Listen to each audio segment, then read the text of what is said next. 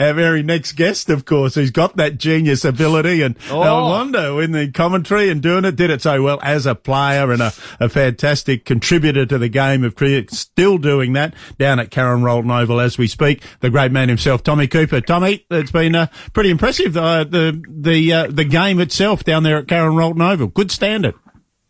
Well, it certainly has, and it was gone at pace, which you don't often see in these 3-day tour games, but the way it's going, it's on track for a result. I was wondering when I looked at the scores today, is it really day 2? Because it didn't, looking at it, we're halfway through the second innings already, and it's only almost the end of day 2. It's quite unbelievable how far we've gone. Well, certainly, especially it was a slow day yesterday, with the West Indies scoring 251 in a full day's play, and obviously declared overnight. And well, it looked this morning that it was going to be a day of lots of runs. The CA11 got off to a flying start, and then Mosey, the left-arm spinner, got a wicket the last ball before the lunch, and then the next session produced 8 wickets, and West Indies came out for their second innings and lost 3 quickly. So it's certainly moved fast, and with a day to play tomorrow, I'd be surprised if we didn't see some sort of result. Yes, a result. Coops, what happened with that, the declaration of the West Indies overnight? Was it in the spirit of the game, or, I mean, did the captains get together and decide that is the right way to do and give everyone a bit of a go?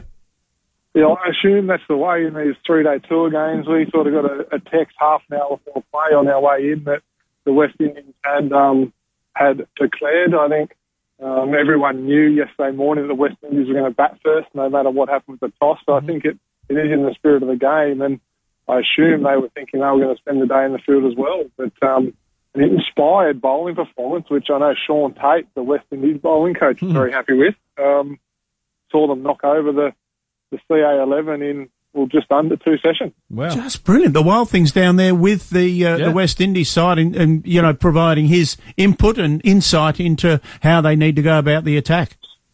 So it certainly was, and well, it was very much like the Wild Thing at first session. They were bowling here, there and everywhere, but they came out after the break and bowled a lot more consistently, and I'd have to say it wasn't great batting from the CA11 and it hasn't been great batting throughout with a number of wickets to fall, but like I said, a good game is a game that's moving forward, and that's certainly what's happened here. So, Tommy, for those who are keeping a close eye on, well, like yourself, this game to see who the key contributors are going to be for the West Indies when the first test rolls around next Wednesday here in Adelaide, tell us who are the players that we are seeing as standouts so far, as it sounds like there's an appeal out the middle. Another one just happened there. No wicket, but a big appeal. And like you said, they're a very unknown team, especially here in Australia. It made it hard to commentate yesterday, trying to just learn who was actually in the squad. But obviously, Brathwaite, the captain, he's a good player. He's been, I think, 87 tests. He knows his way around the cricket field. And then Justin Greaves and Kavem Hodge both got half centuries and batted nicely to get them out of some trouble yesterday.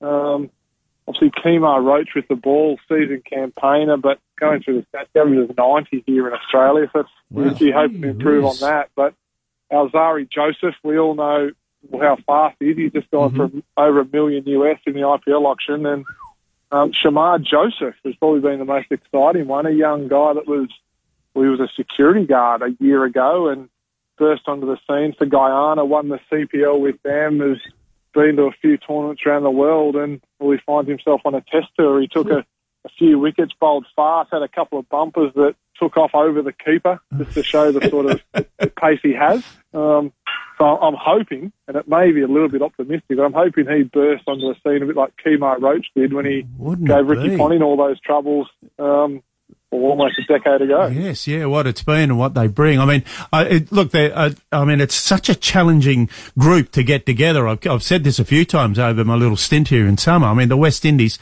playing together as a team, bringing those independent countries together to pick the side and get them here to Australia to play. I mean, just the way you're talking, it sounds like they're pretty united and they're going to bring something to the table.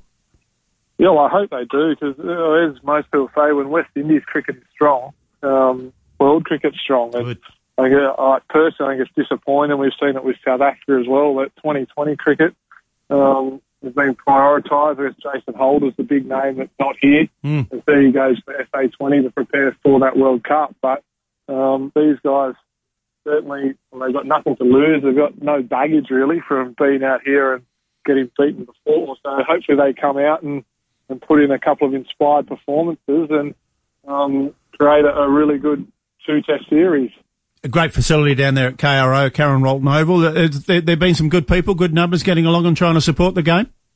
Oh, there's been a few, probably a couple of hundred. I know there's a young kid and his old man were down close and personal with Shamar Joseph, which I guess you don't get to do at many grounds. So it's been good for the fans to get around the players. It's been quite warm down here in the sun, but it's certainly a good facility. Trent Kelly's done a great job with his surface. They're on the drop-in, so it's ideal preparation for what they're going to get next week at the Oval. Yes, indeed. Yes, yeah. Yeah, hopefully they can. Well, I don't think too many people are backing them in, but hopefully we can see a competitive couple of games. Hope so. Very much so. Hey, just tell us a bit more about the Cricket Australia 11. I mean, some of the names there, and some certainly from the South Australian point of view, the contributions they've been making, the boys. Yeah, well, certainly it's an up and coming. I thought 12. They're all playing, being a tour game of Australian cricket, and more often the guys that aren't playing Big Bash. But Harry Conway and Liam Scott are the two South Australians. Harry's, well, it's hard to say he's been one of the pick of the bowlers. He hasn't got a wicket, but he almost has been the pick of the bowler and just been a bit unlucky. Liam Scott, we got a duck today, an absolute beauty of a catch in the slips to get rid of him. But like I said, apart from Brathwaite, Greaves and Hodge got half centuries for the West Indies, and Tim Ward batted beautiful 50. But apart from that, it's been a bowler's game. So a great experience for them to play against an international side, and I guess they'll be hoping with what the West Indies lead by about 180 at the moment, that they'll potentially have 194. Sorry, just updated. They'll be hoping that they can pull off a little chase tomorrow and be something to tell the grandkids for sure. Wouldn't it just? I mean, so the way it's shaping up, and there'll be a declaration and make sure that the game is played. So it might be a 220, 230 sort of chase with 2 and a bit sessions to try and get them, mate.